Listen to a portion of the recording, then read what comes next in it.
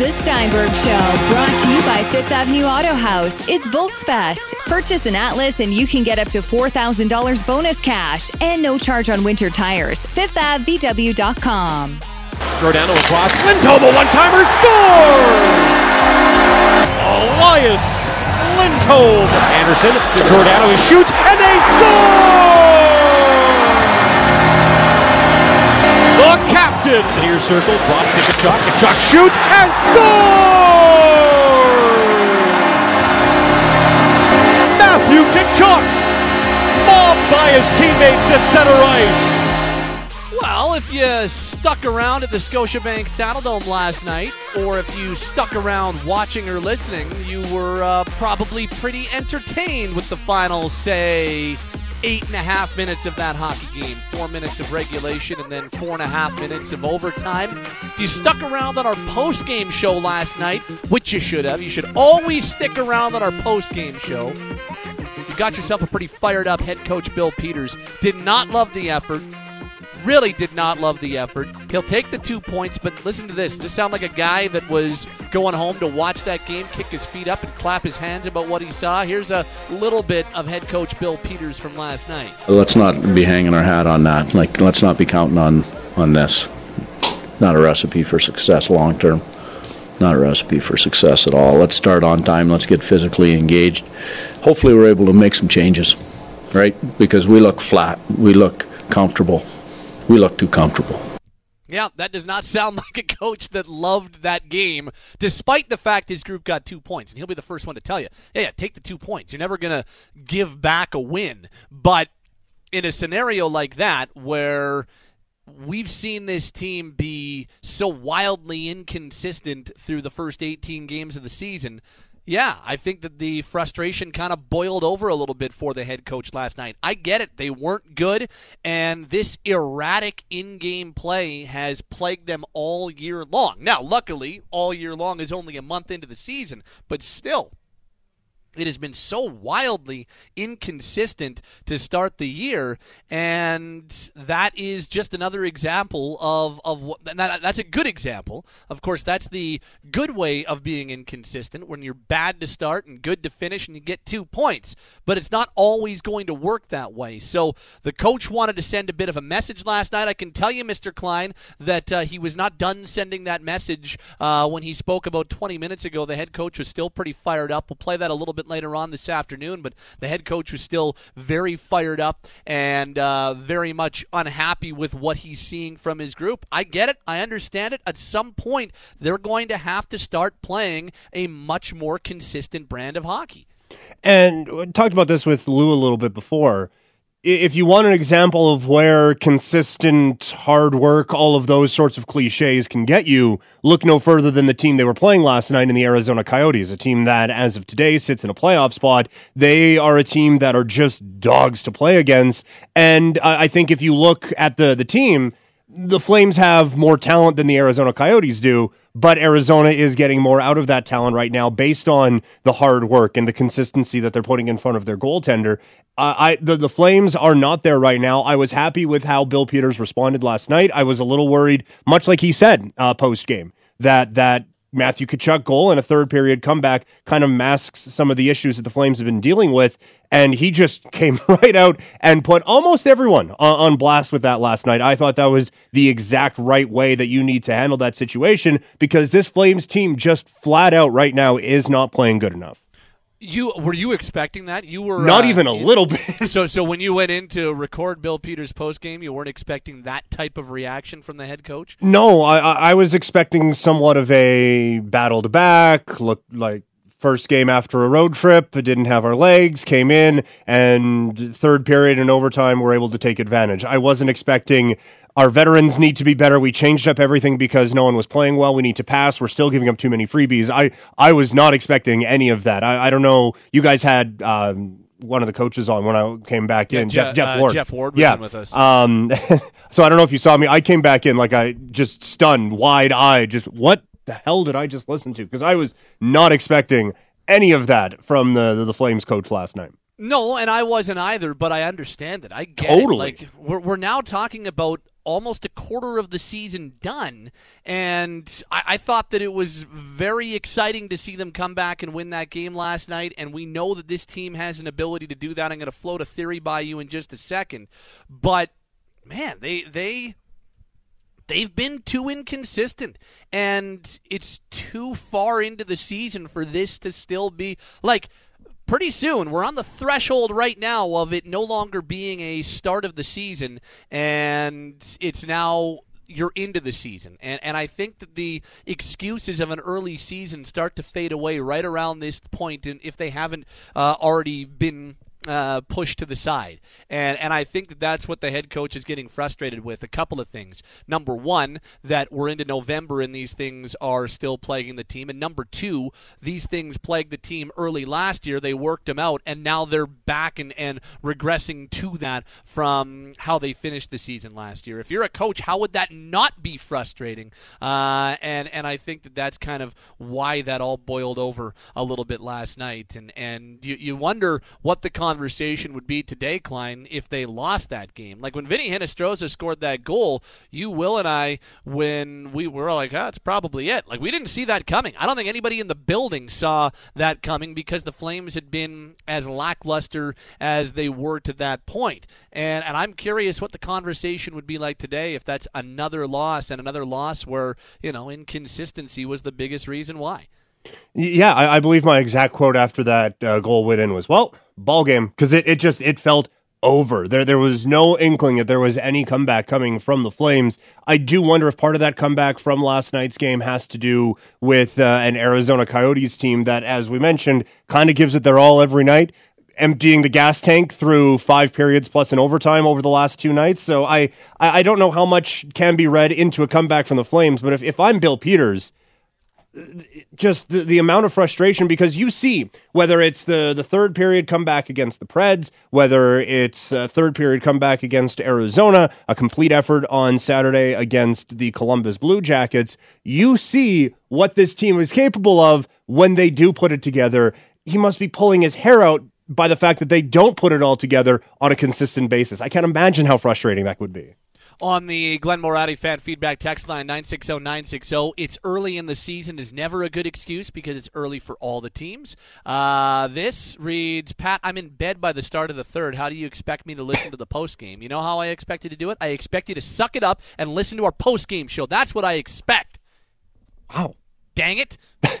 Way to put the exclamation mark on that. If you go to bed early, you're okay to not listen to the postgame show. Dogs, Coyotes, pretty clever, Peter. That's right. You said that they work like dogs, is what you said. I see what you did there. They're Coyotes. I'm dogs. very clever. You are a very clever person. This clearly Klein made Peter's ornery last night. That's a good point. Yeah, definitely. My presence there just made him infuriated. The whole zero questions I've asked. Hey, Pat. Hey, Peter. You guys are bang on with how our expectations dictate our reactions to a come from behind win. 2 years ago, we relished and marveled in those types of wins. 2 years removed after a conference title, we have a much different take.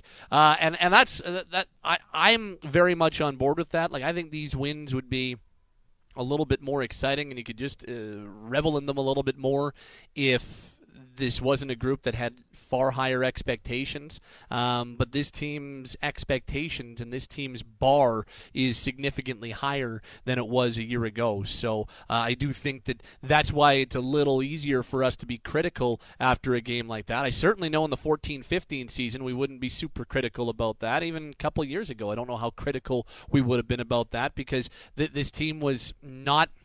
This team we didn't know if they were a playoff team. We didn't know if they might make it, they might not, and that was the big thing is are they going to push for a playoff spot? They won the damn Western Conference last year. That is no longer the expectation. Them to just maybe get in Game 80 or Game 81 is no longer good enough. So I think that's why you're talking about different expectations with the whole thing. I do have a theory for you. Welcome to the Steinberg Show, by the way. It's Steinberg and Klein along with you on a Wednesday afternoon from the Scotiabank Saddledome. I have a theory I would like to run by you, Mr. Klein. I was doing a little research, and I was not surprised with what my research found, but Last night was Calgary's third win when trailing after 40 minutes of play this season. They had 8 of those wins last year, which was second best in the league. We all remember the 2014-15 season where they had 10 wins of that nature, which ended up being the third highest total in the league that year.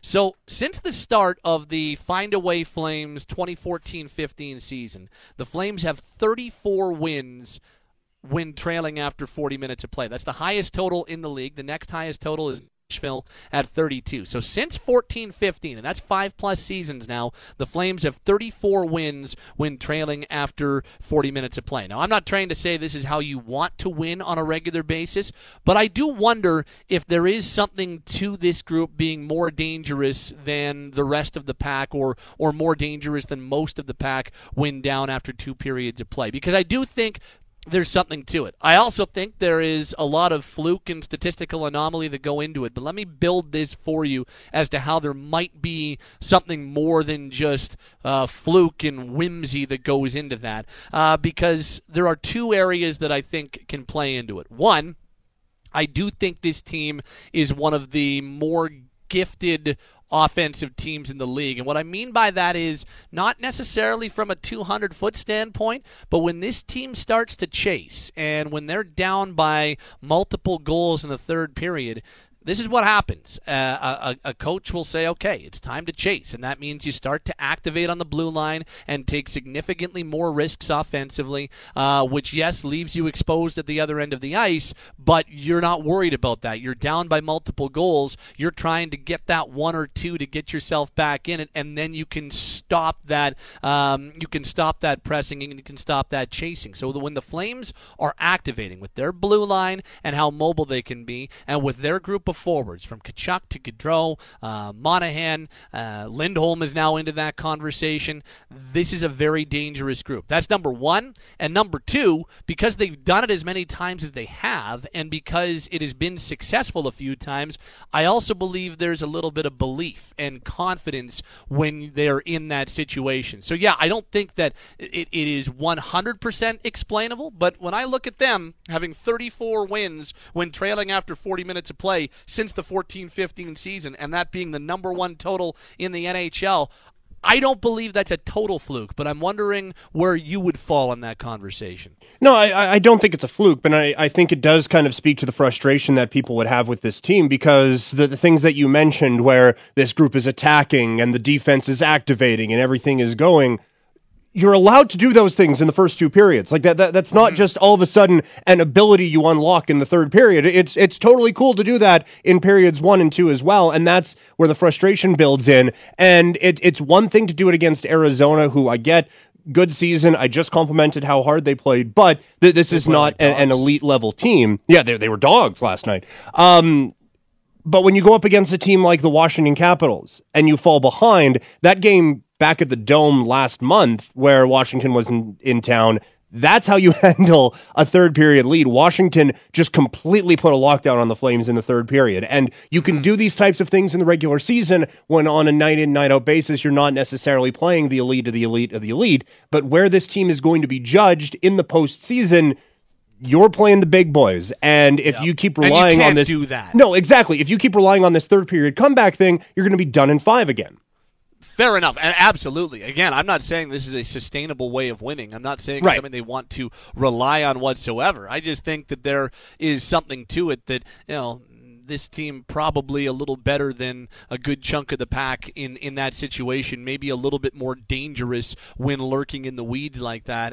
And the only thing that I would say is, yes, you can do that stuff in the first and second period, but there is a significant change in the third period. When you're starting to play the score, when you're starting to chase like that, the active instruction is to get away from your structure, right? Like you play a structure and you play that structure when the game is tied and when the game is close and still in the balance. When all of a sudden that structure escapes you or you play poorly and you find yourself down multiple goals, that's when the green light happens that, okay, you can start to take risks that we don't usually want you to take while we're playing in a close hockey game. That's more what I mean when I talk about chasing and starting to activate, so on and so forth. But yeah, I wanted to run that theory by you, and we're on the same page. Well, there might be something to it. It doesn't mean that it's something that you want to keep finding yourself in a situation to have to prove. They would like to stop being down after 40 minutes of play.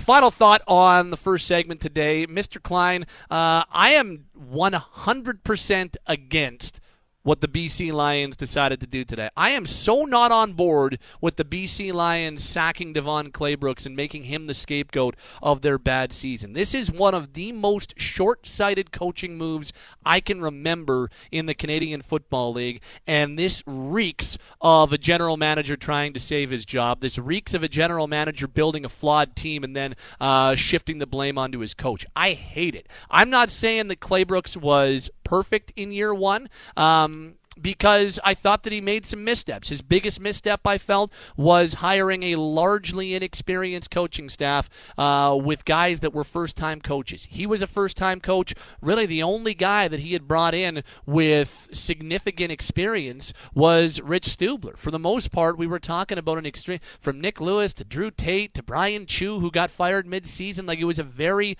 inexperienced first-time group of coaches, and I thought that was a bit of a misstep, and I think it played itself out as a misstep. But the BC Lions went out to bring in a highly sought-after head coach. They brought Claybrooks in to build a new culture and start to build something long-term. This was the guy that they were going to build around, and he was going to be the leader of what was supposed to be a new era for BC.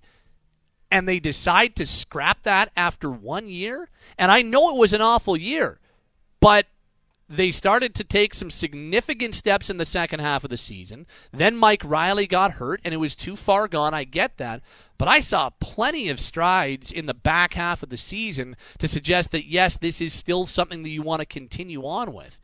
And then to go out and fire him after 1 year, so short-sighted, so counterproductive. And yes, I am 100% biased in this because I'm a big fan of Devon Claybrooks. I think he is a football savant. I think that he commands respect, and I think that he gets that respect from his players because he relates to his players. He made missteps, but this is an awful decision, and he deserved a whole lot more than that. I was not surprised because I'd heard the rumblings, but I think it's just a horrible and short-sighted decision by the BC Lions today. It definitely is a move to save the general manager's job for building a team and forgetting that the offensive line is a thing. But just to play devil's advocate here, this is this is a guy who was brought in for his defensive acumen. They give up the most points in the West Division. And they do make a bit of a charge late, but those wins are against Toronto and Ottawa, and admittedly a good win against Montreal. But they went 0-10 against the West Division, and again, gave up the most points in the division. You can squint and see where that would be a problem. He was not given the correct roster to coach, and I will 100% agree with you on that. This is not a decision I would have made. I don't think this is a decision a lot of teams would have made unless their general manager was sitting on the hot seat. It is not Claybrooks' fault that their offensive line did not protect even a little bit. But there were certainly some issues with this team that I think defensively he could have addressed as well. Yeah, and I'm not saying it was perfect by any means, but, geez, he's a first-time head coach and is one of the most highly sought-after coaching candidates in years. You'd think that even after a one bad season where things didn't go the way everybody had envisioned them to go, you might give him another year to say, okay, we saw some things, we're definitely not in love with everything, but could you not have at least given it a second year? That's where I am baffled. Like, I know that this is a very win-oriented world that we live in, but geez, I felt like you're going to make that type of investment in a team, and you're going to bring in a guy with that type of acumen and who's been sought after for years, and you only give him a year. It just seems like a really counterproductive and morale-killing thing for the BC Lions. So, well, and whenever you hear frustrating, whenever you hear talks about building winning teams, it starts with building a winning culture, and the next part of that isn't. So what you definitely need to do is fire your coach every year. Like that's not how this is supposed to go. And if he's atrocious, then fine. But it seemed like the players connected with Claybrooks, and I I am a little surprised that this is a move that happened today. It's not one I agree with, for sure. No, I think it's a really bad decision by the BC Lions. Awful decision. Reeks of Ed Hervey trying to save his job. Do you want to be part of our Beer League broadcast next year? Early in January, we're doing this. In December, we're choosing our teams. So we need 2 teams to be a part of our Beer League broadcast. Go to sportsnet.ca/960 and tell us why your team should be part of this game. If you're one of the 2 teams chosen, you're getting personalized custom jerseys from Tuxedo Source for Sports and an after party at the Wild Rose Tap Room. It's the Wild Rose Beer League broadcast, brought to you by Wild Rose Brewery, brewing quality craft beer in Calgary that fuels the hardworking Albertan. Wild Rose Brewery, branded with character. Didn't talk a lot about goaltending in that segment. That's because we're doing that around the corner. Our goaltending analyst Brent Krahn's up next. Thoughts on David Riddick and maybe even a thought on Milan Lucic. That's as we continue on a Wednesday edition of the Steinberg Show, Sportsnet 960 The Fan. The Steinberg Show, brought to you by Fifth Avenue Auto House. It's Volksfest. Purchase an Atlas and you can get up to $4,000 bonus cash and no charge on winter tires. FifthAvVW.com. I made an egregious mistake as we continue along on this Wednesday afternoon. Of course, Peter Klein is with us on this program, and I don't know if Pete is totally, if he is completely on board with how we bring in Brent Krahn each and every day. The problem is, I just put it at the top of the fan folder, Pete. This is my fault. I didn't prep you. I feel like I have made an extremely large error. It is time for Brent Krahn, and this is how we say hello to the one and only NHL goaltending analyst. Hi, Brent. Did you have FM radio growing up in Winkler, Manitoba? I did, buddy. I lived close to Winnipeg. You guys have kept me on hold for 5 minutes while I had to listen to you 2 mud fences talk about love eggs. I was about to hang up, to be honest with you. You're an American Hockey League star. Such moron. We need to grow a set of stones here. Well, he sounds like my career, minus the 2 Stanley Cups. Tire fires, gas cans, the list goes on for you 2 idiots. But you know what? I do have fun when I do get on. So I have a bunch of other names for you guys too that obviously doesn't make it to air. Did any of the current and former NHLers know who you were, or they're just like, who's this guy that they got off the street to play goal? Everybody knew who I was. How could you forget a first-round bust? Exactly. That was high-level drive-by stuff right there. I give you credit for that. Yeah. Now, what is it with you and Will Nault? Well, he sucks. There it is. You know? Fair enough. Just it's simple. How long you been holding on to that one? That's breaking me down into the fetal position right now. And that is your NHL goaltending analyst. Yeah.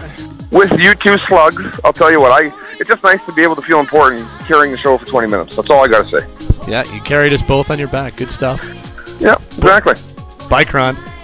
Suck it, Will. Tell you what, if there's one guy undeserving of a 20-second montage, it's Brent Krahn. But a 90-second one, I don't know what that tells you. Hi, Croner. Hey, you know what? I'm so pumped because I wasn't going to talk until this montage came on. So I know. I'm happy. Both of you stepped your game up here, and you set Kleiner up for failure immediately. You can see you're not really a team guy. You're probably reveling in the fact that you sewered him. No, and I'm just happy that you redeemed yourself. I apologized and took accountability for my mistake. It was my problem, and I am here to be accountable when I make mistakes. We'll see. I don't buy that. I don't buy that for a second.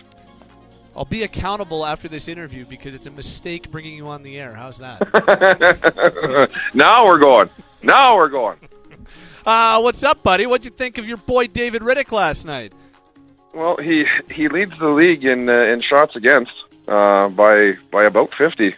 He's played 14 games this season already, tied with Marc-Andre Fleury at the top of most games played, and I have to give him credit. He's been consistent. He's battled night in and night out. They needed him again last night. He stopped another, I think, 34 or 35 shots last night against the Coyotes, and he's making just such timely saves right now, and it's nice to see him get a bit of run support. The team's scoring a few more goals, mainly Tkachuk there at clutch times, and he looks comfortable just being the guy right now. He looks really comfortable, and at the start of the season, he had a ton of emotion, and you could see him doing the fist pumps when they score, and the frustration when he'd lose and that stuff. And now that you play more games, you start to settle in, and those emotions seem to settle out. And just even the other night too, just watching him, he just seems a lot more calm. Even this past couple games, especially in Columbus on Saturday night, I thought he was tremendous again. He just battled and looked composed, and I think it was Sherwood, or I can't remember, that rookie there for the Columbus Blue Jackets that gave him the old whack, and there was no. He didn't even snap. Normally Rittich would snap with stuff like that. Normally it would affect him negatively or positively, but it would affect him in some way, shape, or form. And he didn't move. He didn't budge. And I saw that, and I was like, wow, this is. I mean, for me, being a fan of a very poised goaltender, I understand that's not everybody's personality. You can't all be Carey Price. Some guys need to have a bit of fire, and don't get me wrong, I'm not discouraging that. But for Rittich's game, he's become a lot more quiet in a good way. There's not that extra flair on the saves or that extra effort. He's not conserving energy, but he's working smart, and I'm a really big fan of his game right now. Like, you talk about how he has faced the most shots in the league and he's made the most saves in the league. Both are accurate. You talk about tied with Marc-Andre Fleury in games. David Rittich's actually started the most games in the NHL, 14 starts in 18 games. Now, part of that is because the Flames have played more games than anyone else in the Western Conference, but geez, had you told me in early November that David Rittich would be leading the NHL in starts, I don't know if I would have believed you. And that's not because I didn't have faith in him. I'm a huge fan, and I think and have thought for the longest time that this is the guy, but I thought it would be maybe closer to an even split than 14-4 through the first 18 games. Me too. I thought it would be more of a split for sure, but Cam Talbot hasn't played that great either. He had that one really solid game in Anaheim where he was there when needed, and in the remaining 3 games he's played, he hasn't been horrible, but he hasn't been outstanding either. And they've needed outstanding goaltending to win games. And Rittich has kept them in games throughout the season. The Flames have had trouble starting on time. They haven't played a full 60 yet this season. And they relied heavily on their goaltender making big saves, and Rittich's been able to deliver. He's done a really good job of staying in games, and like I said, he's had the most shots against in the league so far this season. There's a lot of high 30s, some low 40 games where he's played, where he's been lights out, and you know what, the team is definitely trusting him more too. They're giving up shots from the outside because he can handle them. But the dangerous ones is the ones I'm concerned with, where they're happening all too frequently, where they're getting the opposition's getting 2-on-1s and breakaways and basically prime scoring chances that the game can turn around pretty quick. And Rittich's been able to come up with those huge saves where Cam Talbot hasn't, and that's why. I know the Flames organization is expecting more out of Cam. Cam especially is expecting more out of himself. And the problem is now he has to sit and wait because Rittich is on a hot streak. He's on a roll, but he doesn't look like he's just getting hot. He looks like he's comfortable playing every other night. He doesn't look like, everything's just hitting him or it's hitting the post and going out and he's getting the bounces. He's not getting bounces. He's fighting for ice. He's fighting to make saves. He's not quitting on plays. All things that you need to do in order to be a successful number one goaltender in this league. And you know what? Once again, he's just like last night. I mean, the game could have got out of hand, and he kept it close, gave his team a chance to win, and it was nice to see the guy score 4 and win that game 4-3 because it could have very well just stayed 3-1. What'd you make of, you talked about Cole Sherwood in Columbus and how Rittich didn't lose his cool, but part of that is because a gentleman on his team came in to jump right to his aid. Milan Lucic suspended 2 games for popping Sherwood in the face on Saturday night. As a goalie, what did you make of Lucic sticking up for his teammate? I stood up and cheered. I was so excited. You know what? I know Cole's a rookie, and could have been his first game or one of his first couple games, and he's just trying his bag off out there to stick and make an impression. But how stupid can you be? Rittich makes the save. There's no rebound. He goes and gives the goalie a whack, and then acts like nothing is going to happen to him. Like he stood there like a deer in the headlights, and Lucic just came and popped him right in the side of the head. I guess that's kind of the state of the game too, right? Where guys do stuff like that and they just don't expect to have any physical type of repercussion. I mean, when I played, you'd spray snow on the goalie, or you'd just skate by and chirp him, or give him a shot or a whack, and you would get the hell beat out of you. You'd have to pay the price for stuff like that. And now it's it's not the case. So Cole Sherwood coming in there and giving Riddick a whack, I thought, he's just trying to follow up on the play. He could have got it was unnecessary, but he's trying hard. But then he just stands up and looks around like nothing was wrong. And I was happy to see Lucic pop him. He could have put himself in a better position to just, not even get hit, but, to back away or brace yourself. But he just stood there like a moron, and Lucic just popped him in the side of the head. And, he should have been suspended because the guy didn't defend himself, but for crying out loud, man, you're playing in the National Hockey League and you just whack the goaltender. Like, give him a game for being stupid. He just stood there acting like nothing would happen. So, it looked bad because he dropped pretty quick, and being punched by Lucic, I can't imagine would be a whole lot of fun. But he's got to be able to stand up for himself too. I think just the way the kid didn't defend himself and he just fell over, that's why he got 2 games. He's Brent Krahn, our NHL goaltending analyst. I know that Peter Labardius, if he's listening right now, is 100% on board with that. And I'm pretty much on the same page, too. I had no problem with what Lucic did. I get the suspension, too. Like, it's kind of – I'm totally fine with it. And if he were to do it again and get suspended again, I'd be okay with it. And at the same time, I totally understood the suspension. So I think on the same page you and I are there with Milan Lucic. He's Brent Krahn, our NHL goaltending analyst. 2 more. I liked Antti Raanta a lot last night. Thought he played really well.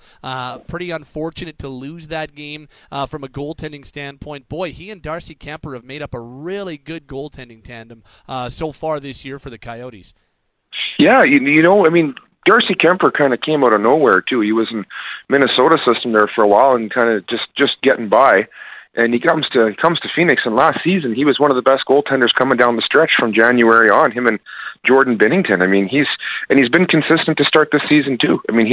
He's tops in the league with a .940 save percentage, and he's a very calm goaltender when you watch him. He's an ex-Red Deer Rebel, and people in this province know exactly who he is. And he's just very calm in there. He looks very, very much like Carey Price, and he's having a lot of success. The Phoenix Coyotes do work hard.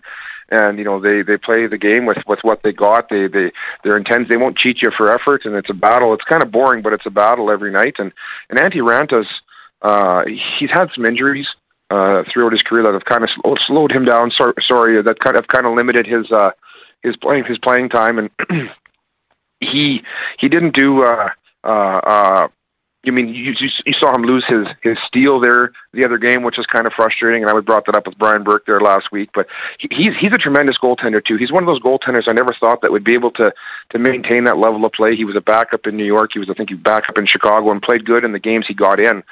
But given a chance to be a starter, minus his injuries, he's been a surprise for myself as well. That overtime goal was a backbreaker, and if you watch it from a goaltending standpoint, Tkachuk. I think it was Tkachuk. He had the puck and he held on to it for a very long period of time, and he was looking like he was trying to get that backdoor pass going, and that's what Raanta was thinking there too. And then he just fired it on net through the legs, and Raanta was already kind of cheating a bit to the right side, and it was just it was a bad goal by Raanta. He'd be the first one to tell you that, but there's a little bit more that goes into it than just it's an easy shot from the short side there. But both goaltenders, Phoenix is going to need their goaltenders down the stretch. They don't score a ton of goals. They're not an overly skilled team, so they rely heavily on team defense and quality goaltending, and that's what both Raanta and Kemper can provide for the Coyotes. And finally, the next opponent for the Flames is tomorrow, the New Jersey Devils. And Mackenzie Blackwood really starting to take over as that team's number one. He's getting more and more starts, which is probably the way it should be if you're the Devils. Yeah, no, I agree. You know what? Corey Schneider's had a tough go here over the last couple seasons with injuries and poor performance. He hasn't done a very good job and hasn't given himself a lot of opportunities. Well, hasn't won very many games, and he's still in the books here for another 3 years at $6 million per season. So Mackenzie Blackwood coming in and playing well. They need a goaltender in that net. They made a lot of changes this offseason to bring in quality players like PK Subban, Wayne Simmons. They got Taylor Hall there. He's on the last year of his deal, and they're looking to make a move and to get better as an organization. And the goaltending has been a weak spot for him. Corey Schneider hasn't really panned out, and they're looking for the youth to come up and give them some stability in that position. And Mackenzie Blackwood's been solid. He's definitely played or started the bulk of the games for New Jersey. He had a big win last night in Winnipeg, winning 2-1, and I'm looking forward to seeing him play tomorrow night. He's a young goaltender. He played in I think he played for Team Canada in the World Juniors, and he's got a high pedigree, and he's getting an opportunity now and a very good look in the National Hockey League level to see what he can do. So